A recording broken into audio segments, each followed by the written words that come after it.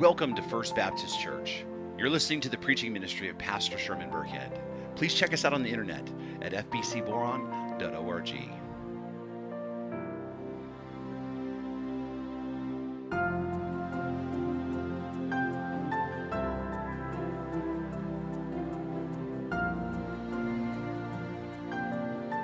First Timothy chapter 5, beginning in verse 3, and the word of the sovereign Lord reads, "Honor widows who were truly widows.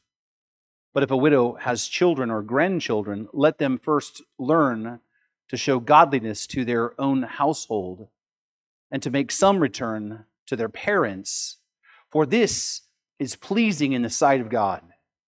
She who is truly a widow, left all alone, has set her hope on God and continues in supplication and prayers night and day.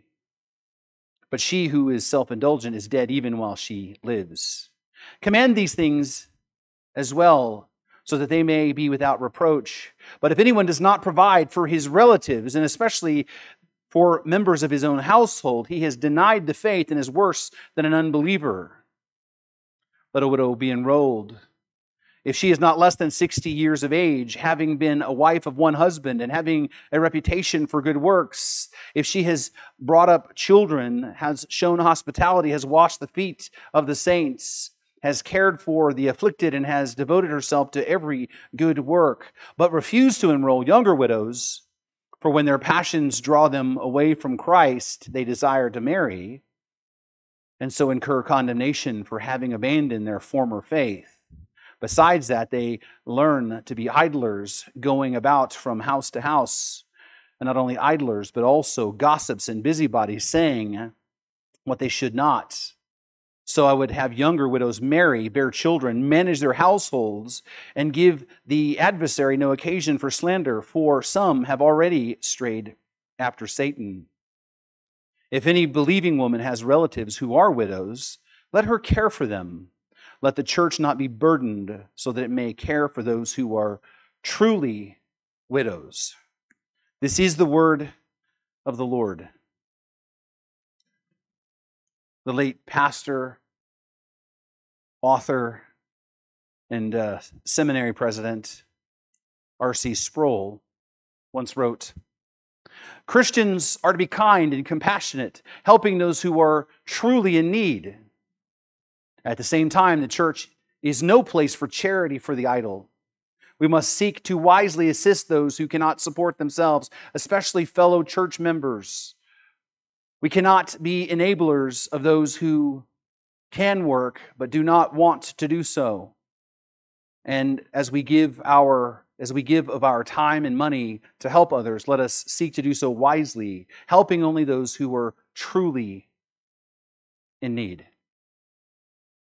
You have heard me say it before, and I will say it again and again and again. Theology matters. Your theology matters. What you understand about God, what you understand about mankind in light of who God is, what you understand about the church, and what you understand about salvation, theologically, every bit of that matters.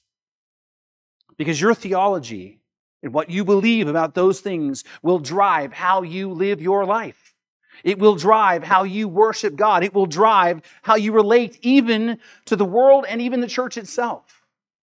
Your theology will determine how you will walk out your individual faith. Your theology will determine your expectations of other people and your expectations of the church itself. And even if you don't like the subject of theology, as my wife used to say back in the day, theology, theology, theology. All you ever talk about is theology, right? Even if you don't like the subject of theology, you have, whether you know it or not, a theology, an understanding of God that determines how you live your life. And there is no clear example of this in the outworkings of your theology and how we help other people. In fact, one of the clearest examples of how theology drives our lives is how individuals and churches as a whole understand and operate what is known as ministries of mercy, or ministries that are created to help other people who are truly in need. And I want you to hear me very carefully and clearly. As we go along, I want you to come back to this statement and remember this is what I said, so I'm not misunderstood.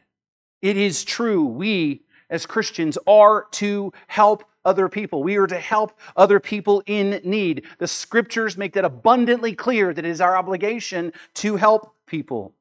Proverbs chapter 19, verse 17, whoever is generous to the poor lends to the Lord, and He will repay him for his deeds. Galatians chapter 6, verse 2, bear one another's burdens and so fulfill the law of Christ. Deuteronomy 15:11, for there will never cease to be poor in the land. Therefore I command you, you shall open wide your hand to your brother, to the needy and to the poor in the land. Proverbs 22, verse 9, whoever is bountiful, who has a bountiful eye, will be blessed, for he shares his bread with the poor. And even Jesus, in Matthew 25, verses 35 through 40 says this. He says, for I was hungry, and you gave me food. I was thirsty, and you gave me drink. I was a stranger, and you welcomed me. I was naked, and you clothed me. I was sick, and you visited me. I was in prison, and you came to me. Then the righteous will answer him, saying, Lord, when did we see you hungry and feed you, or thirsty and give you drink? When did we see you a stranger and welcome you, or naked and clothe you? When did we see you sick or in prison and visit you? And the king will answer them, truly I say to you, as you did it to one of the least of these, my brothers, you did it to me. The Scripture makes it clear that if we are in Christ, we are to seek to help those who are truly in need. And we're to do that corporately as a church because together we can do more as we leverage our resources together to accomplish more. But we are also to do that individually as well. All of us, all of you are individually called to feed the hungry, to clothe the naked, to protect the innocent, to look after the orphan, to care for the widow. And so it is indeed true that we are to show the love of Christ to the world by meeting people's needs who are truly in need through ministries of mercy. But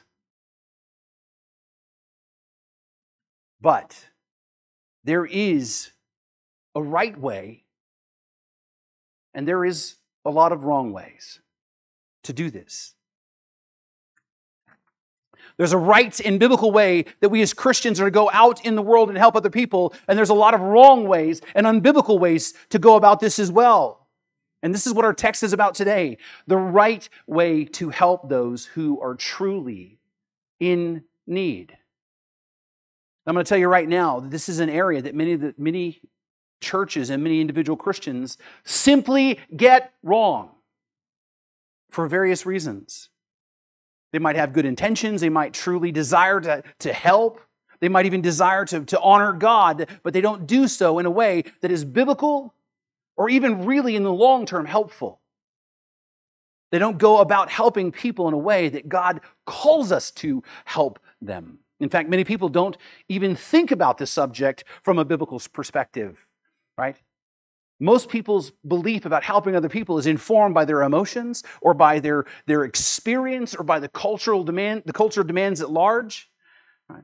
Or their upbringing, rather than what the actual text of Scripture tells us and commands for us to do about this. And what this reveals is really how shallow many people's understanding and theology is. It reveals how shallow their view of God is. It reveals how shallow their view of the church is. It reveals how shallow even their view of mankind can be because their theology drives their actions. And what this means is if we are going to get this right, if we're really going to honor God in this area that we are commanded to obey, if we're going to fulfill the command that God has given us to take care of the truly needy, we must first start with a proper theology, especially a proper theology of the church, and especially a proper theology of God, which, by the way, is why we are in 1 Timothy, right? Is because we are wanting to grow as a church in our understanding of what the church is, what the church is for, and what the church is to do. We need to grow in our theology of the church. Secondly, we need to build our understanding of ministries of mercy and how to operate them from the Scriptures themselves. We need to have a scriptural understanding of helping other people and what that means and what that looks like. Because sadly, far too many people, right, who sincerely desire to help build their efforts to help on how they feel, on their emotions, and the cultural demands and what it seems to be in vogue nowadays and what everybody else on Facebook is telling us to do, which leads to a widespread misunderstanding of what the church itself is actually for. The third thing we must do to help the truly needy is we need to learn to operate in wisdom. We need to exercise wisdom when it comes to helping the needy. We need to be wise when we help other people, because the truth is none of us, not any of us in this room for sure, have unlimited resources, which means we need to be careful who we help and when. And that wisdom must come from an informed theology, and it must come from a biblical understanding. It also must come from us getting counsel from other people and other believers and other ministers who have been where we are. We must have a proper theology of God and of the church and have a scriptural understanding of ministries of mercy, and we must exercise the greatest wisdom in how we help the truly needy among us. Now, why? Why would we emphasize the need for wisdom in Scripture and theology? Why can't we just help people? Right? Well, it's because there are three major problems that plague ministries of mercy. And the first one is the obvious one. It's abuse. Right? I think that this is the one that we're familiar with, right? The fact is that people abuse the help that is given by the church. People abuse it all the time. There are people that will stop in off the streets, right, who decided yesterday they're going to drive from San Francisco to New York, and they stopped in here Sunday morning in hopes that they'll get a sermon and then get some money out of somebody in the church. Right? That's just the way some people operate. That's just how it, and if you've been here very long, you've seen it 1,000 times. Right? People will take advantage. There are people who simply just see the church and its members as a way to have, a way to live their life without having to take responsibility.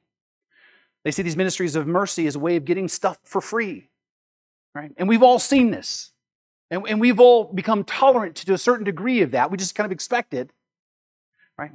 But there are people who certainly use and abuse the loving and generous nature of Christians in the church. By the way, right, that is the one argument that atheists always seem to struggle with the most.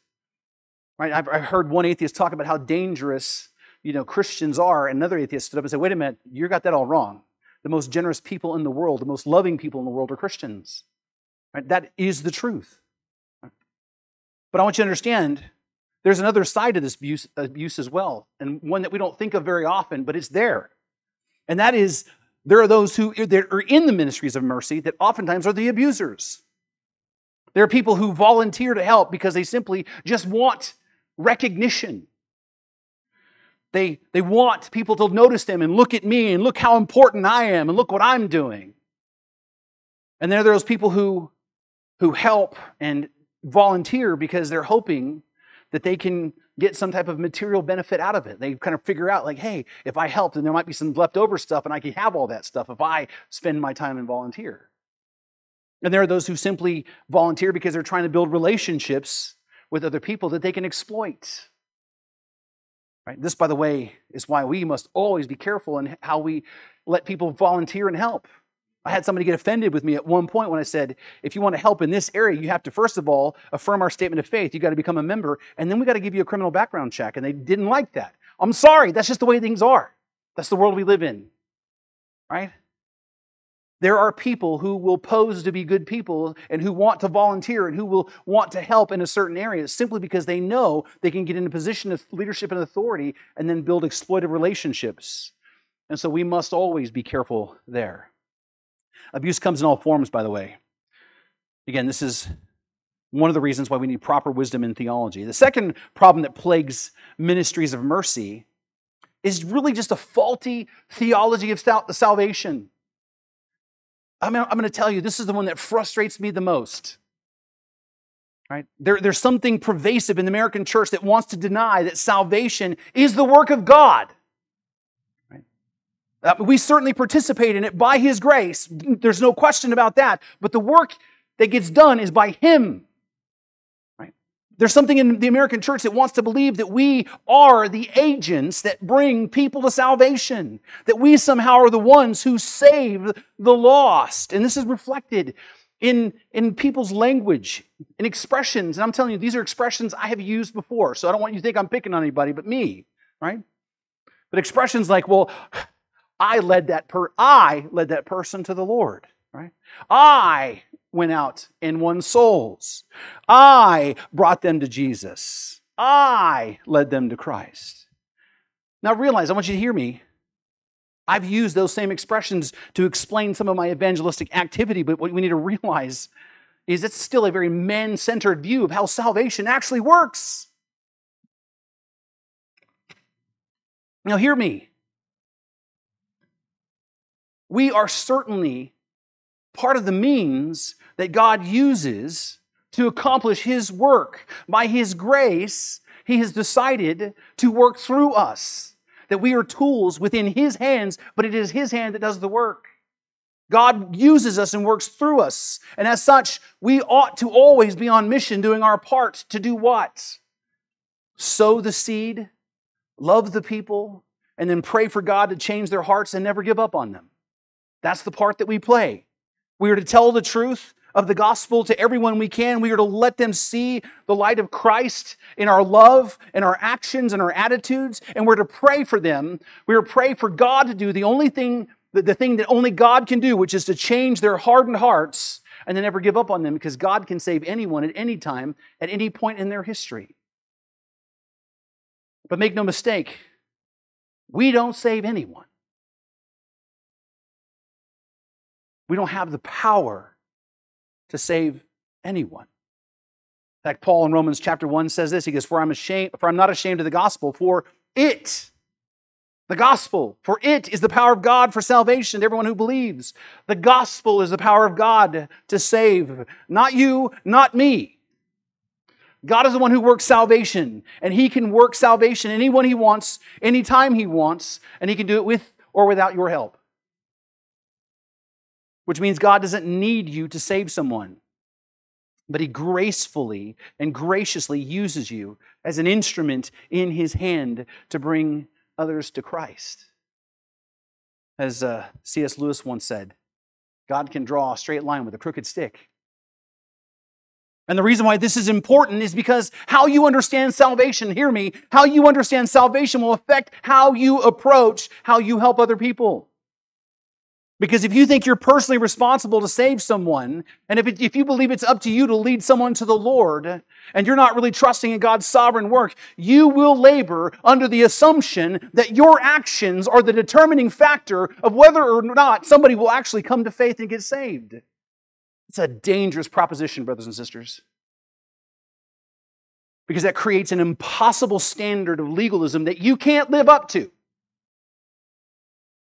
You can't live up to that standard.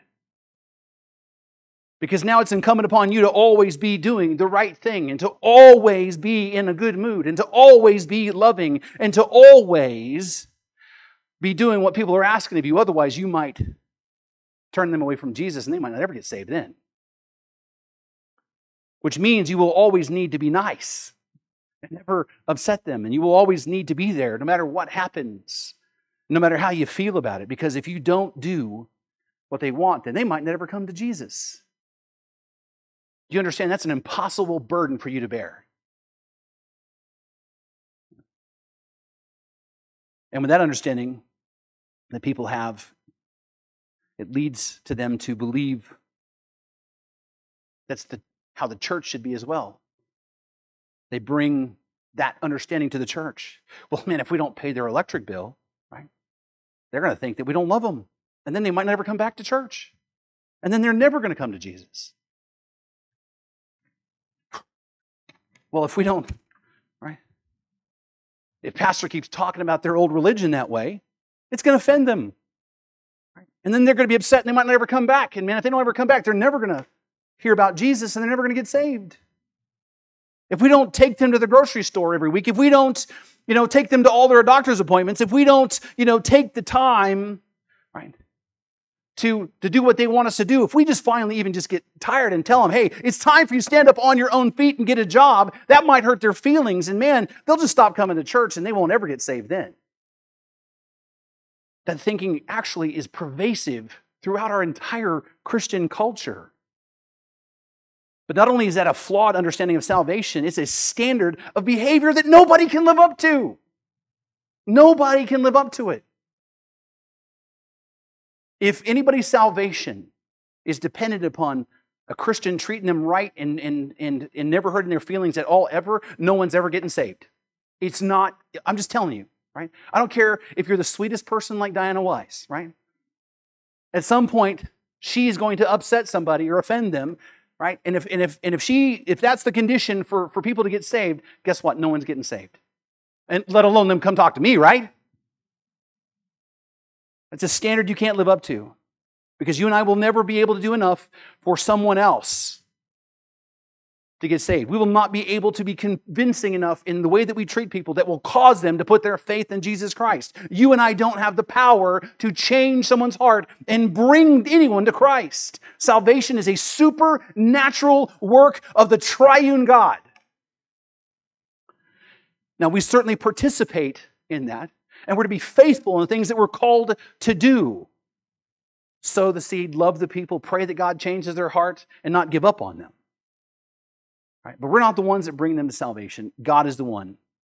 And because of that, we need to walk in wisdom in how we help people. Now, the third problem with ministries of mercy might surprise you. And that is idolatry. It is the idolatry of the ministries of mercy. I got a brother up here who's been in church a long time, and he's shaking his head, yep, because he's seen exactly what I'm talking about. There are people in churches who worship at the idol of helping other people. Right? In the last 25 years especially, many churches have begun to change their approach to ministry, and many churches have begun to focus on helping other people. And I want you to hear me. I want you to hear me carefully. That is not a bad thing, right? It is a good thing that we are out to help people. We ought to seek to help others to the best of our abilities. We ought to seek to not live selfishly as we have a tendency to do at times.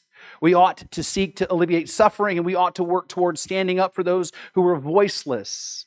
In fact, those are all good things. In fact, that is the command of Micah chapter 6, verse 8. We're reminded, He has told you, O man, what is good, and what does the Lord require of you, but to do justice and to love kindness and to walk humbly with your God. What a wonderful scripture, right? And that scripture has become the rallying cry for many churches, right? And many movements in the 21st century, right? And the church at large began to shift its focus in that direction, but it did so, unfortunately, at the expense of orthodoxy and at the expense of the ministry of the Word of God. You see, it became about orthopraxy, or right action, over orthodoxy, right teaching.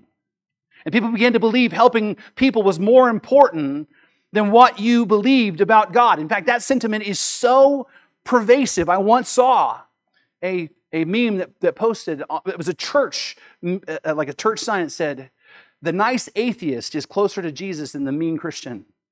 Right? Which is completely untrue, right? I mean, we know, right? But but there are like thousands of Christians that are liking that, yeah, we need to be different. So you obviously now are favoring right action over right doctrine, which, by the way, is the opposite of the gospel. The gospel is that you can't do it without the help of God in the first place. Right? And suddenly, the mark of a successful, growing, and spiritually healthy church was, look at what we're doing.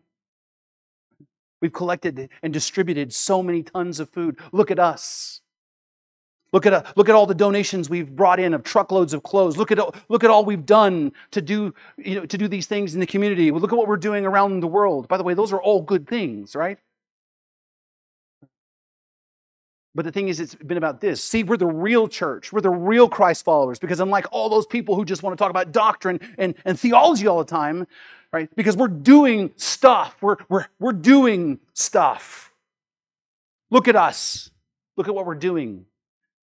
And then these groups begin to look down their self-righteous noses at those who are not doing so much because of limited resources, or those churches who are really trying to give proper attention to God and His ordained mode of worship and to the doctrines of the church that actually lead to life.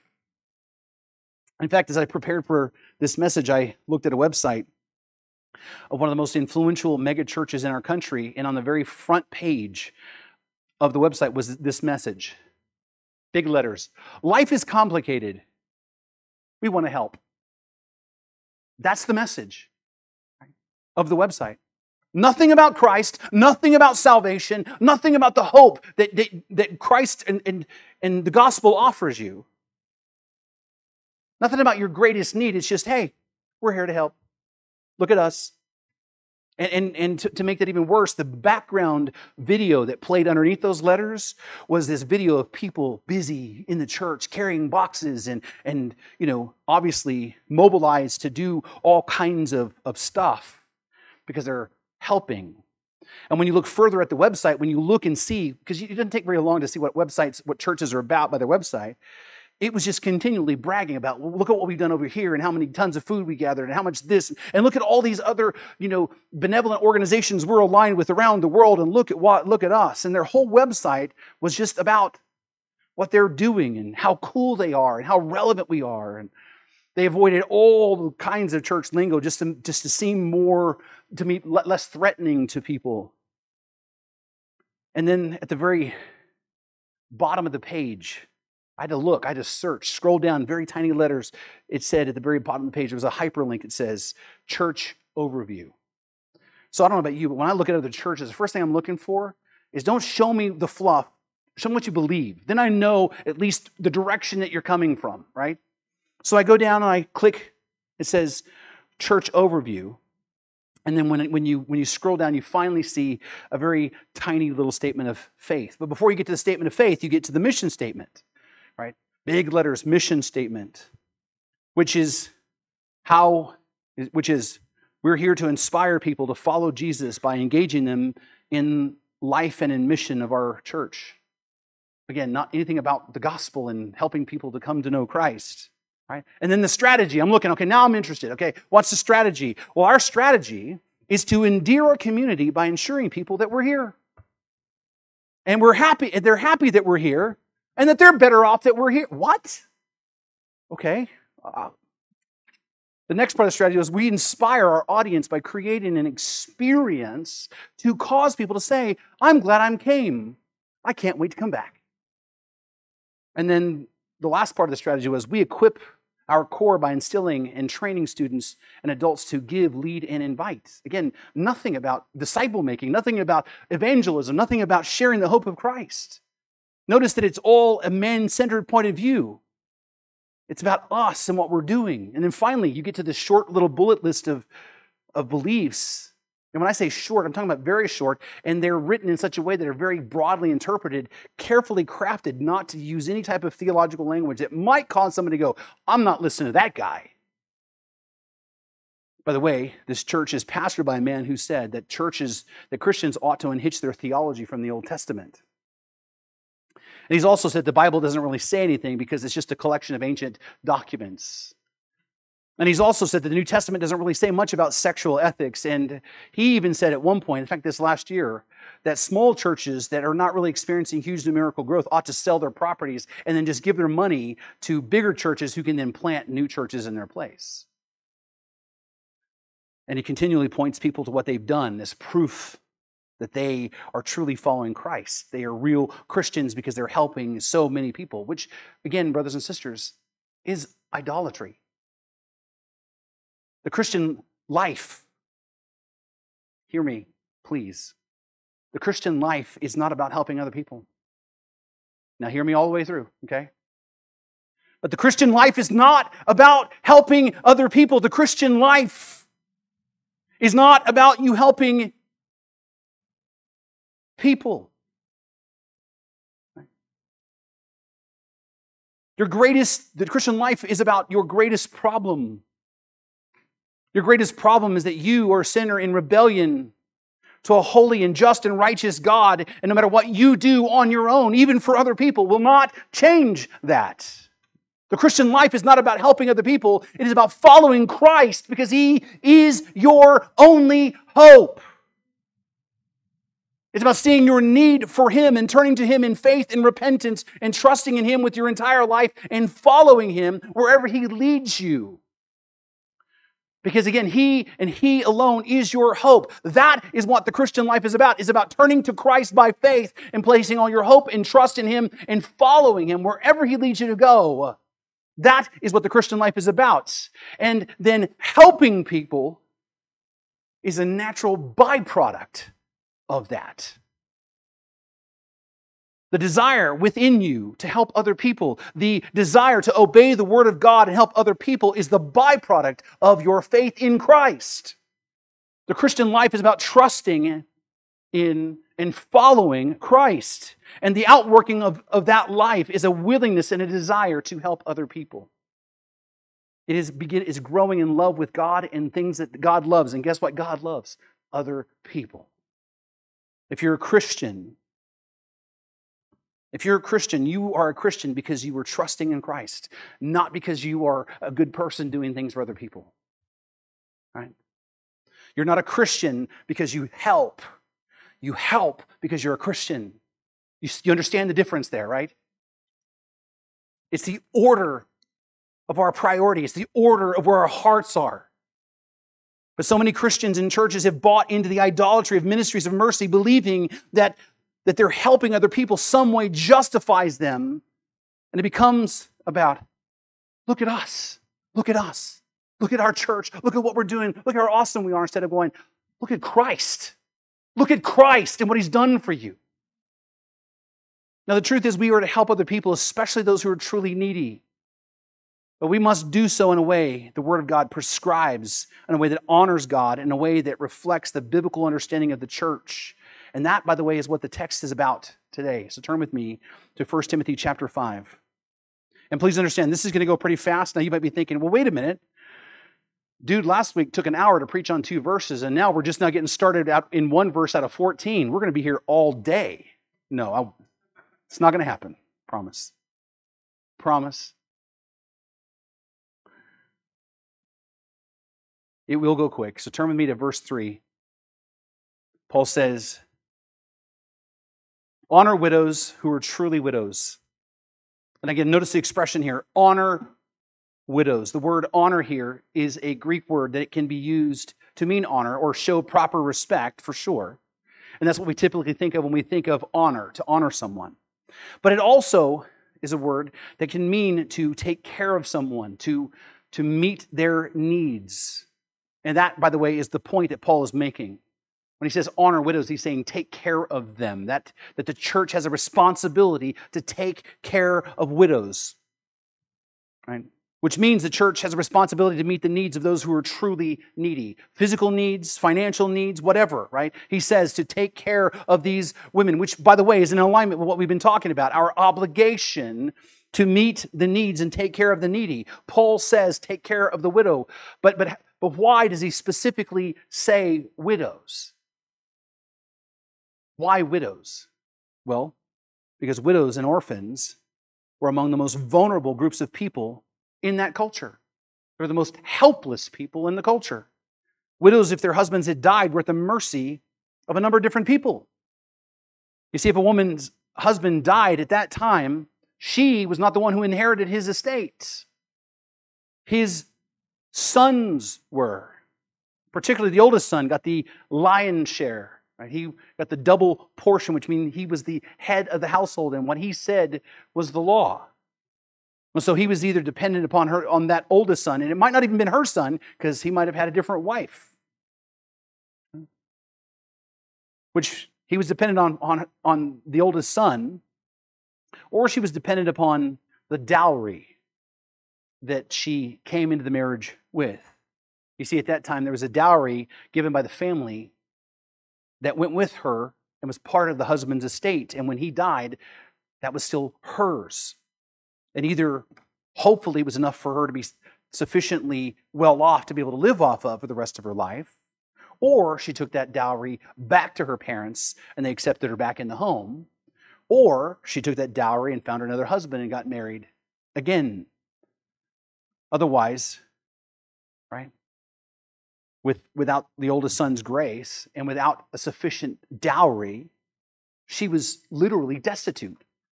And we're talking about living in a culture where there is no government aid for those who are poor. It just simply didn't exist.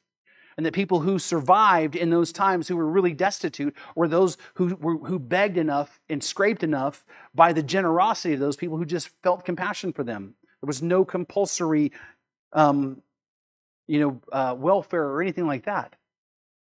Now, in any of these cases, these widows were very vulnerable to other people, even the ones who had a dowry.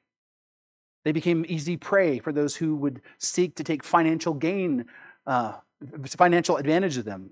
All sorts of people were looking to come in and to minister to widows for a price. In fact, if you remember Mark chapter 12, Jesus warned himself. He says, "Beware of the scribes who like to walk around in long robes and like greetings in the marketplace and have the best seats in the synagogues and the place of honor at feast, who devour widows' houses." Even the most respected people in the Jewish community were still known for taking financial advantage of widows because they were very vulnerable people. Widows were particularly vulnerable, especially those who didn't have living parents to go back to, right? Or didn't have adult children that they could live with to take care of them. These were the really, truly needy. And so widows represent, for us, those who truly are in need. But notice Paul says, honor widows who are truly widows. He adds the adjective truly. Let that sink in for a minute. Paul says to take care of widows, but the only ones you're going to take care of are truly widows. Brothers and sisters, right here, this is one of the most important parts of this entire text. This is actually the point of this entire text. This is one of the most important parts of Scripture, by the way, with respect to how we as a church are going to minister to the needy. Paul says to help widows who are truly widows. Or how about this? Help the needy who were actually truly needy. Because let's just be honest. Let's just be real. There are people who are needy that are truly needy, and there are people who are needy who maybe aren't quite so truly needy. You understand the difference, right? You see, Paul writes this to Timothy not to remind him to take care of the needy, right? That's just part of it. That's part of the Christian life. He didn't have to tell him to do that. He already knew to do that. We're to take care of the needy. So Paul is not saying take care of the needy. He's saying be careful and distinguish between those who are truly needy and those who are not truly needy. That's why he says to help those who are truly widows. In fact, the word that he uses it 3 times to describe the widows he's talking about. The widows that he expects that the church to take care of. Honor widows who are truly widows. Verse 3. Verse 5. He says, she who is truly a widow, left all alone, has set her hope on God and continues in supplication and prayers night and day. And then in verse 16 he says, let the church not be burdened so that it may take care of those who are truly widows. You see, what Paul is saying here is that there are qualifications for those that the church is to make a point to take care of, and that there are those the church is to help and take care of, and there are those that the church is not to help and take care of. Now, please hear what I'm saying, and I don't want to be misunderstood here, all right? Because sometimes I say things and people walk out of here hearing half what I said, and they say, Pastor said we ain't supposed to help nobody who asks for help unless there's something really, really, really, really... Okay, that's not what I'm saying, okay? What Paul is referring to here in this is the long-term, continuous support and help. He is talking about people whose needs are dire and require ongoing help. He's not referring to that once in a great while momentary need. He's not referring to someone who needs a little help to get back on their feet, right? And then gets back to work. He's not referring to the occasional, where someone needs a little bit of food to help get past a rough patch.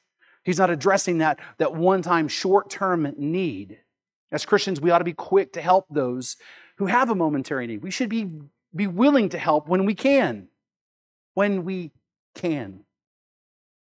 But things are very different for those whose momentary needs turn into an ongoing, habitual need.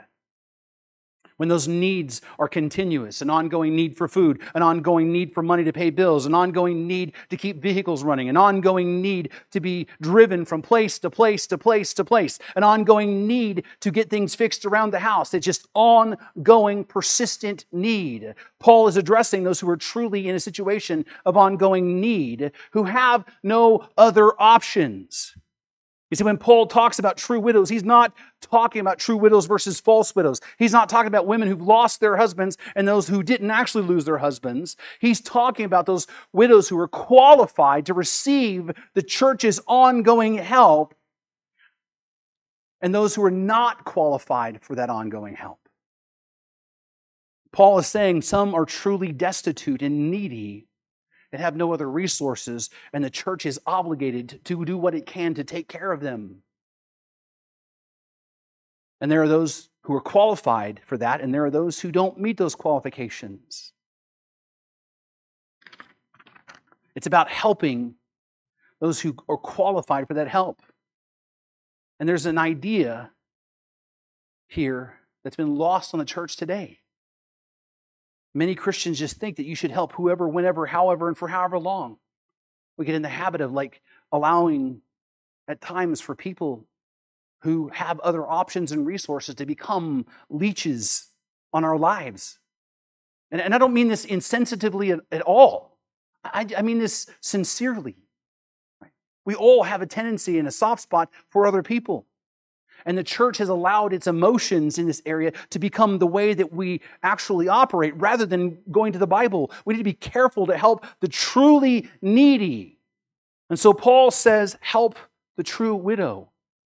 And then he unpacks for us the qualifications of who they are, right? And who they're not. And so let's look at the qualifications of what they look like, and then we'll make some general principles, because obviously, there's 2,000 years between then and now and how we apply this. Paul says, she who is truly a widow, left alone, has set her hope on God and continues in supplication and prayers night and day. So the first thing we need to see is a true widow is someone who is left completely alone. She has no family. She has no children to take care of her. She is completely on her own, which means she doesn't have any other options. That, by definition, is being truly needy. When you have nowhere else to go, you have no other options. A person who's truly needy simply doesn't have anywhere else to go. On the other hand, Paul says, but if a widow has children or grandchildren, let them first learn to show godliness to their own household and to make some return to their parents, for this is pleasing in the sight of God. Paul's saying that if she has children or grandchildren or living parents, she needs to first go to them for help. She needs to go to them for support. She needs to go to her parents and ask, can I come home? If she has adult children, she says, hey, I need to lean on you for a little while. Right? If she has adult grandchildren, hey, take care of grandma. Right? That they are to go to them first, not to the church. Why? Because the truly needy have no other options. They have family members. If they have family members, they have options. Now, after all the years that I have pastored this church, I have noticed that when people have need, oftentimes the first place they go looking is the church for help. Why? Because it's the easiest. Isn't the church supposed to be there to help anyway? Why don't I just start with the pastor? He's a nice guy. But then I do a little digging and I find out, well, why didn't you ask your family and your friends? I mean, do you have family and friends? Well, yeah. Did you ask them for help? Well, no. Well, why not? Well, because I don't want to inconvenience my mom. I don't want to bug her. But it's okay to lean on the members of the church. Okay? The fact is, right, I actually had someone call one time for a family member. And she asked me if I would send someone over to this woman's house and check on her. Okay. Regularly. What? Well, yeah, I need somebody to go check on her regularly, and then whatever she needs, if you just take care of her. Wait, hang on a second. Isn't this your mom? Well, yeah, it's my mom. That's why I'm calling you. Okay. All right. Well, then why don't you come take care of her yourself? It's your mom. Well, I live up here and she lives down there. I'm like, okay. Then why don't you move mom in up there with you? It makes sense that way. You could take care of her that way, right? Because it's your mom, right? Oh, I can't do that. Why? Oh, that's just too inconvenient. I've got so much going on in my life right now. I just couldn't deal with that. Like I don't? I'm not trying to be incompassionate, but I mean, it's your mom. Those who are truly needy, right, and who have relatives have options. I mean, those who are not truly needy and have relatives have other options. But the truly needy are the ones who don't have options. Notice Paul says, let a widow be enrolled, or for ongoing help, if she is not less than 60 years of age. Now, why would Paul say that? Why would Paul give a specific age? Well, for two reasons. Number one, right, if they were young enough, they could remarry. Right? If they were young enough, they could find another husband. In fact, Paul commands that they do that. He said, I would have younger widows marry, bear children, and manage their households. Younger widows had that option to get remarried and become productive parts of their new family and contribute in their efforts and in return be taken care of. Right? So the church didn't have to do that. Right? The second thing is if they were young enough and physically able enough, they could support themselves by going to work. Which, by the way, is an expectation. Which was an expectation of the early church. Everybody wants to go back to the early church and talk about, let's do things like the early church did. Well, that's how the early church did things. They believed that if you could work, you better work. Right? And if you were young enough, they expected for you to work. In fact, a lot of people forget about the whole dissertation that Paul gave on this in 2 Thessalonians chapter 3. He says this, beginning in verse 6, Now we command you, brothers, in the name of our Lord Jesus Christ, that you keep away from any brother who is walking in idleness and not in accord with the tradition that you received from us. You see, idleness was not people who couldn't work. Idleness was people who were refusing to work. For you yourselves know you ought to imitate us, because we were not idle when we were with you, nor did we eat anyone's bread without paying for it, but with toil and labor we worked night and day that we might not be a burden to any of you. It was not because we do not have that right, but to give you in ourselves an example to imitate. For even when we were with you, we would give you this commandment: if anyone is not willing to work, let him not eat.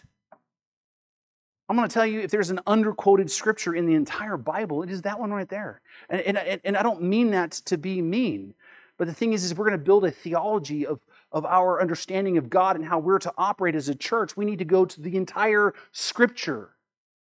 Paul says, I'm going to read this again. If anyone is not willing to work, let him not eat.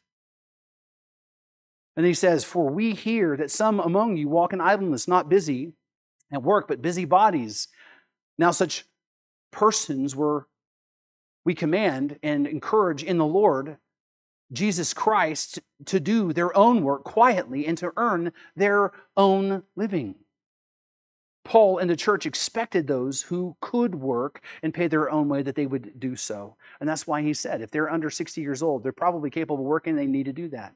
In fact, Paul says, refuse to enroll younger widows, for when their passions draw them away from Christ, they desire to marry. Otherwise, what he's saying is they decide to become sexually interested in men, that they incur condemnation for having abandoned their former faith. And then he says, besides that, they learn to be idlers, going about from house to house, not only idlers, but also gossips and busybodies, saying what they should not.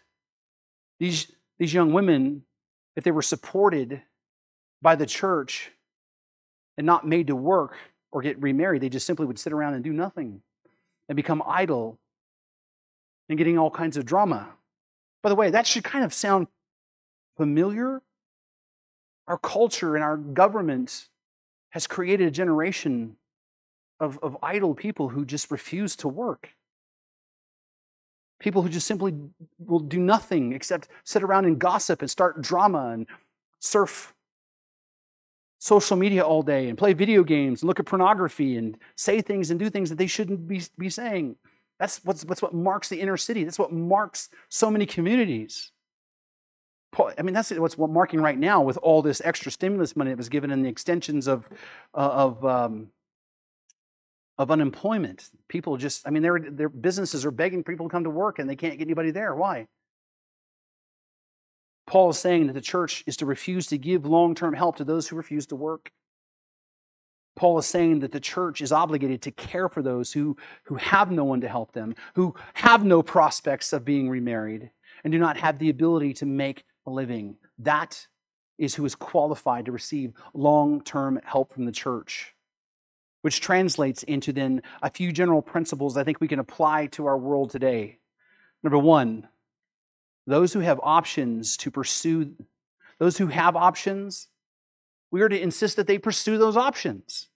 Believe me, I want you to understand, this is one of the most compassionate, most loving, generous group of people I have ever been around, but not any one of us in here are millionaires, right?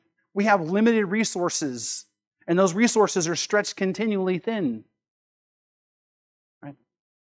We are obligated to help those who have other options to pursue those options. We as a church have a responsibility to insist that those who have options actually pursue those options. If someone is physically able to work, we need to insist that they get to work. It doesn't matter if they don't just want to work. It doesn't matter if they don't like the kind of work that's available to them. We hear that a lot, right? Well, I'm just not down with that kind of job. If a person can physically do some work, we need to insist that they do so, even if they feel it's beneath them. Paul says that if they refuse to work, they don't get to eat. And we need to insist also those who have family members, go to those family members first. Moms, dads, sisters and brothers, aunts and uncles, grandmas, grandpas, etc. Right? They should seek help from their family members and not so much the church. Right? Why? Well, it's the next principle. The principle that the Bible makes clear is that helping those in need is a family responsibility. This is not Pastor Sherman saying, this is what the Bible is telling us, that we have a responsibility as family members to help our own family members. Paul says it in this text, let them first learn to show godliness to their own household and to make some return to their parents, for this is pleasing in the sight of God.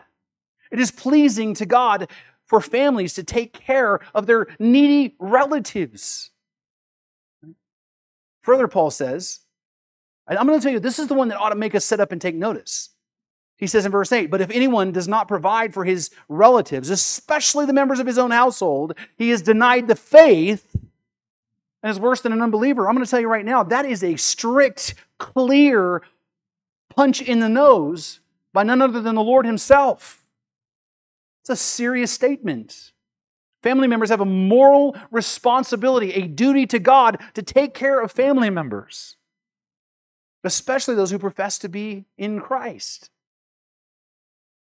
Again, Paul says this. He says in verse 16, if any believing woman has relatives who are widows, let her, the believing woman, take care of them. Let the church not be burdened so that it may take care of those who are truly widows. We, as a church, have a responsibility to insist that those who have other options pursue those options, and we have a responsibility to insist that family members take care of their own family, especially those who claim to be believers. Because the ones the church is obligated to help are the ones who are truly, truly helpless. But even with that, I want you to notice one more thing that Paul says.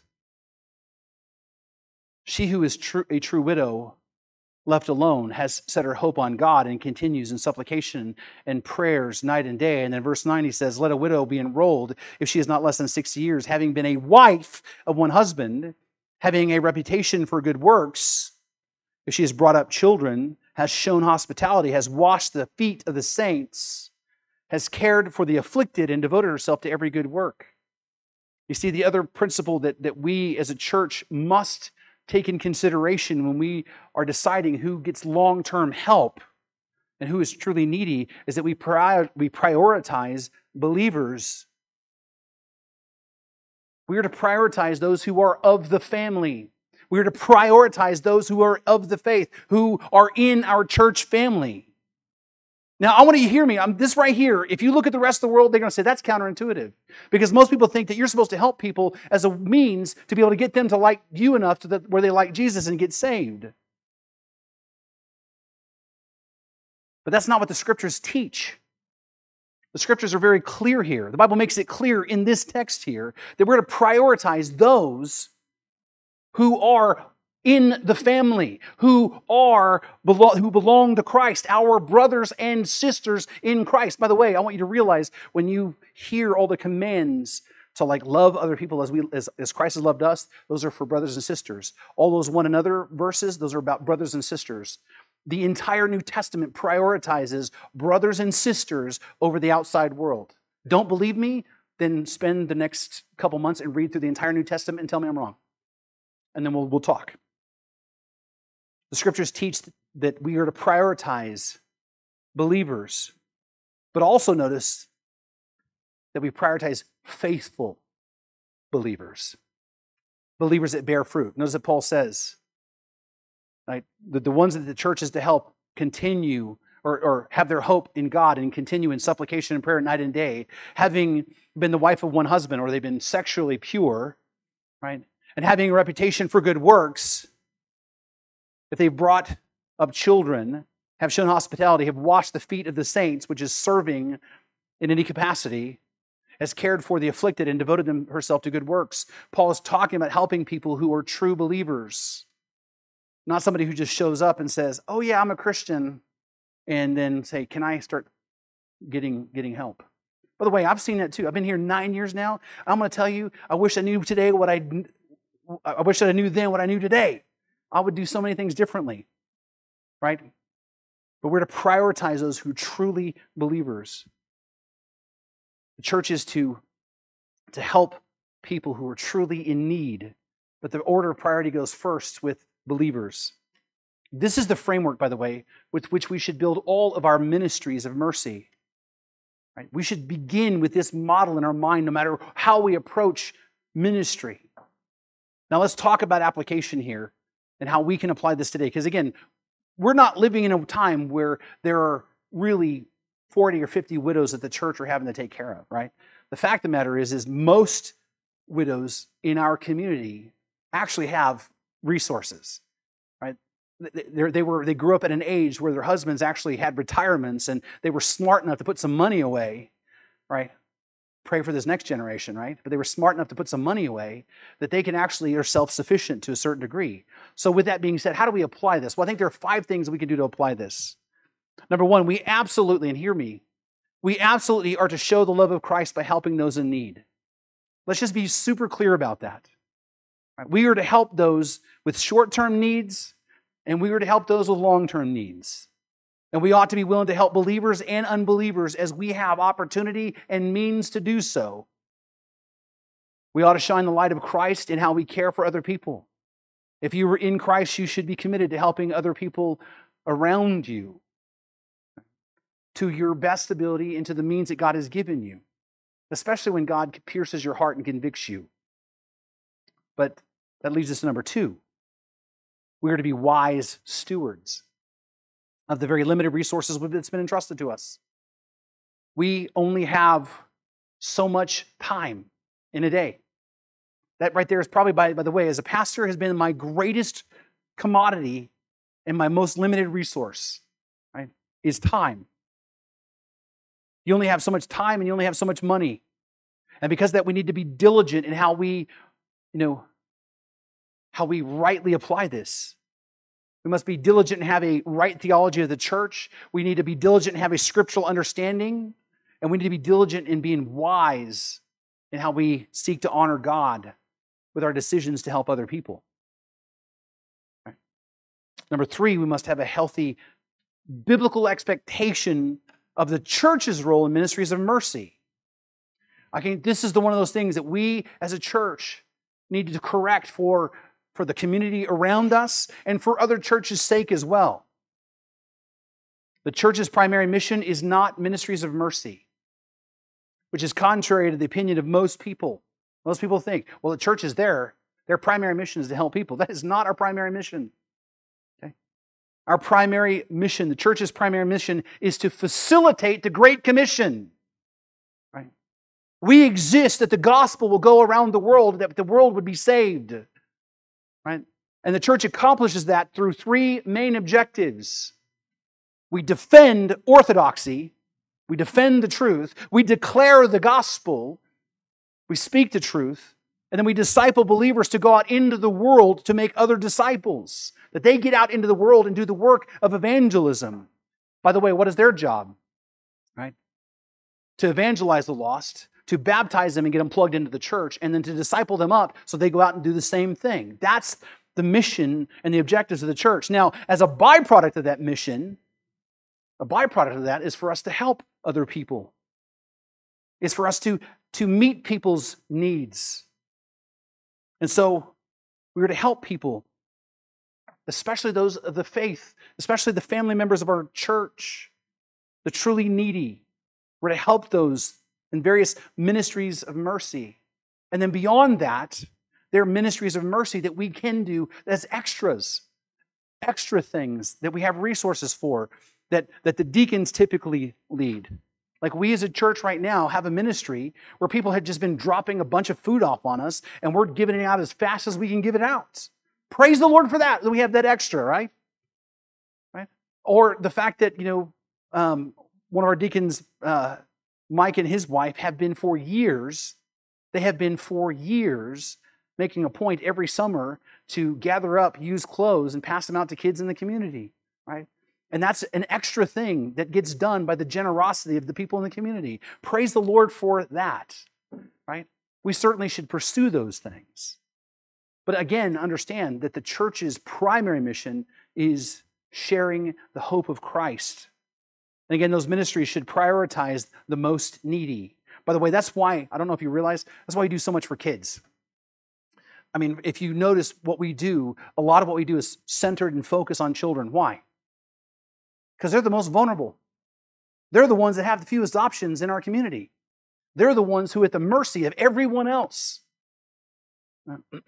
We've been doing this long enough to see that there are kids that have great potential and great opportunities, and it just seems like that there are people in their lives that do everything they can to sabotage them and get in the way. And so what we do is we love them kids, and we do what we can to support them and love them and take care of them. That being said, we as Christians need to realize that the church is not the God-given instrument to solve everyone's personal problems. The church is the God-given instrument to lead people to the solution to their greatest problem, and that is the fact that they are at odds with God and His wrath is upon them. And they can't fix it by their own actions, and their only hope is Jesus Christ. Next thing we need to develop is a biblical understanding of evangelism and salvation. And there are 2 things I think we need to understand really quick. Number 1, if someone is in need, help them. Right? If they're hungry, feed them. If they're naked, clothe them. If they're mourning, comfort them. But do so out of love for them, not out of an agenda so that I hope I have an opportunity to share the gospel with them.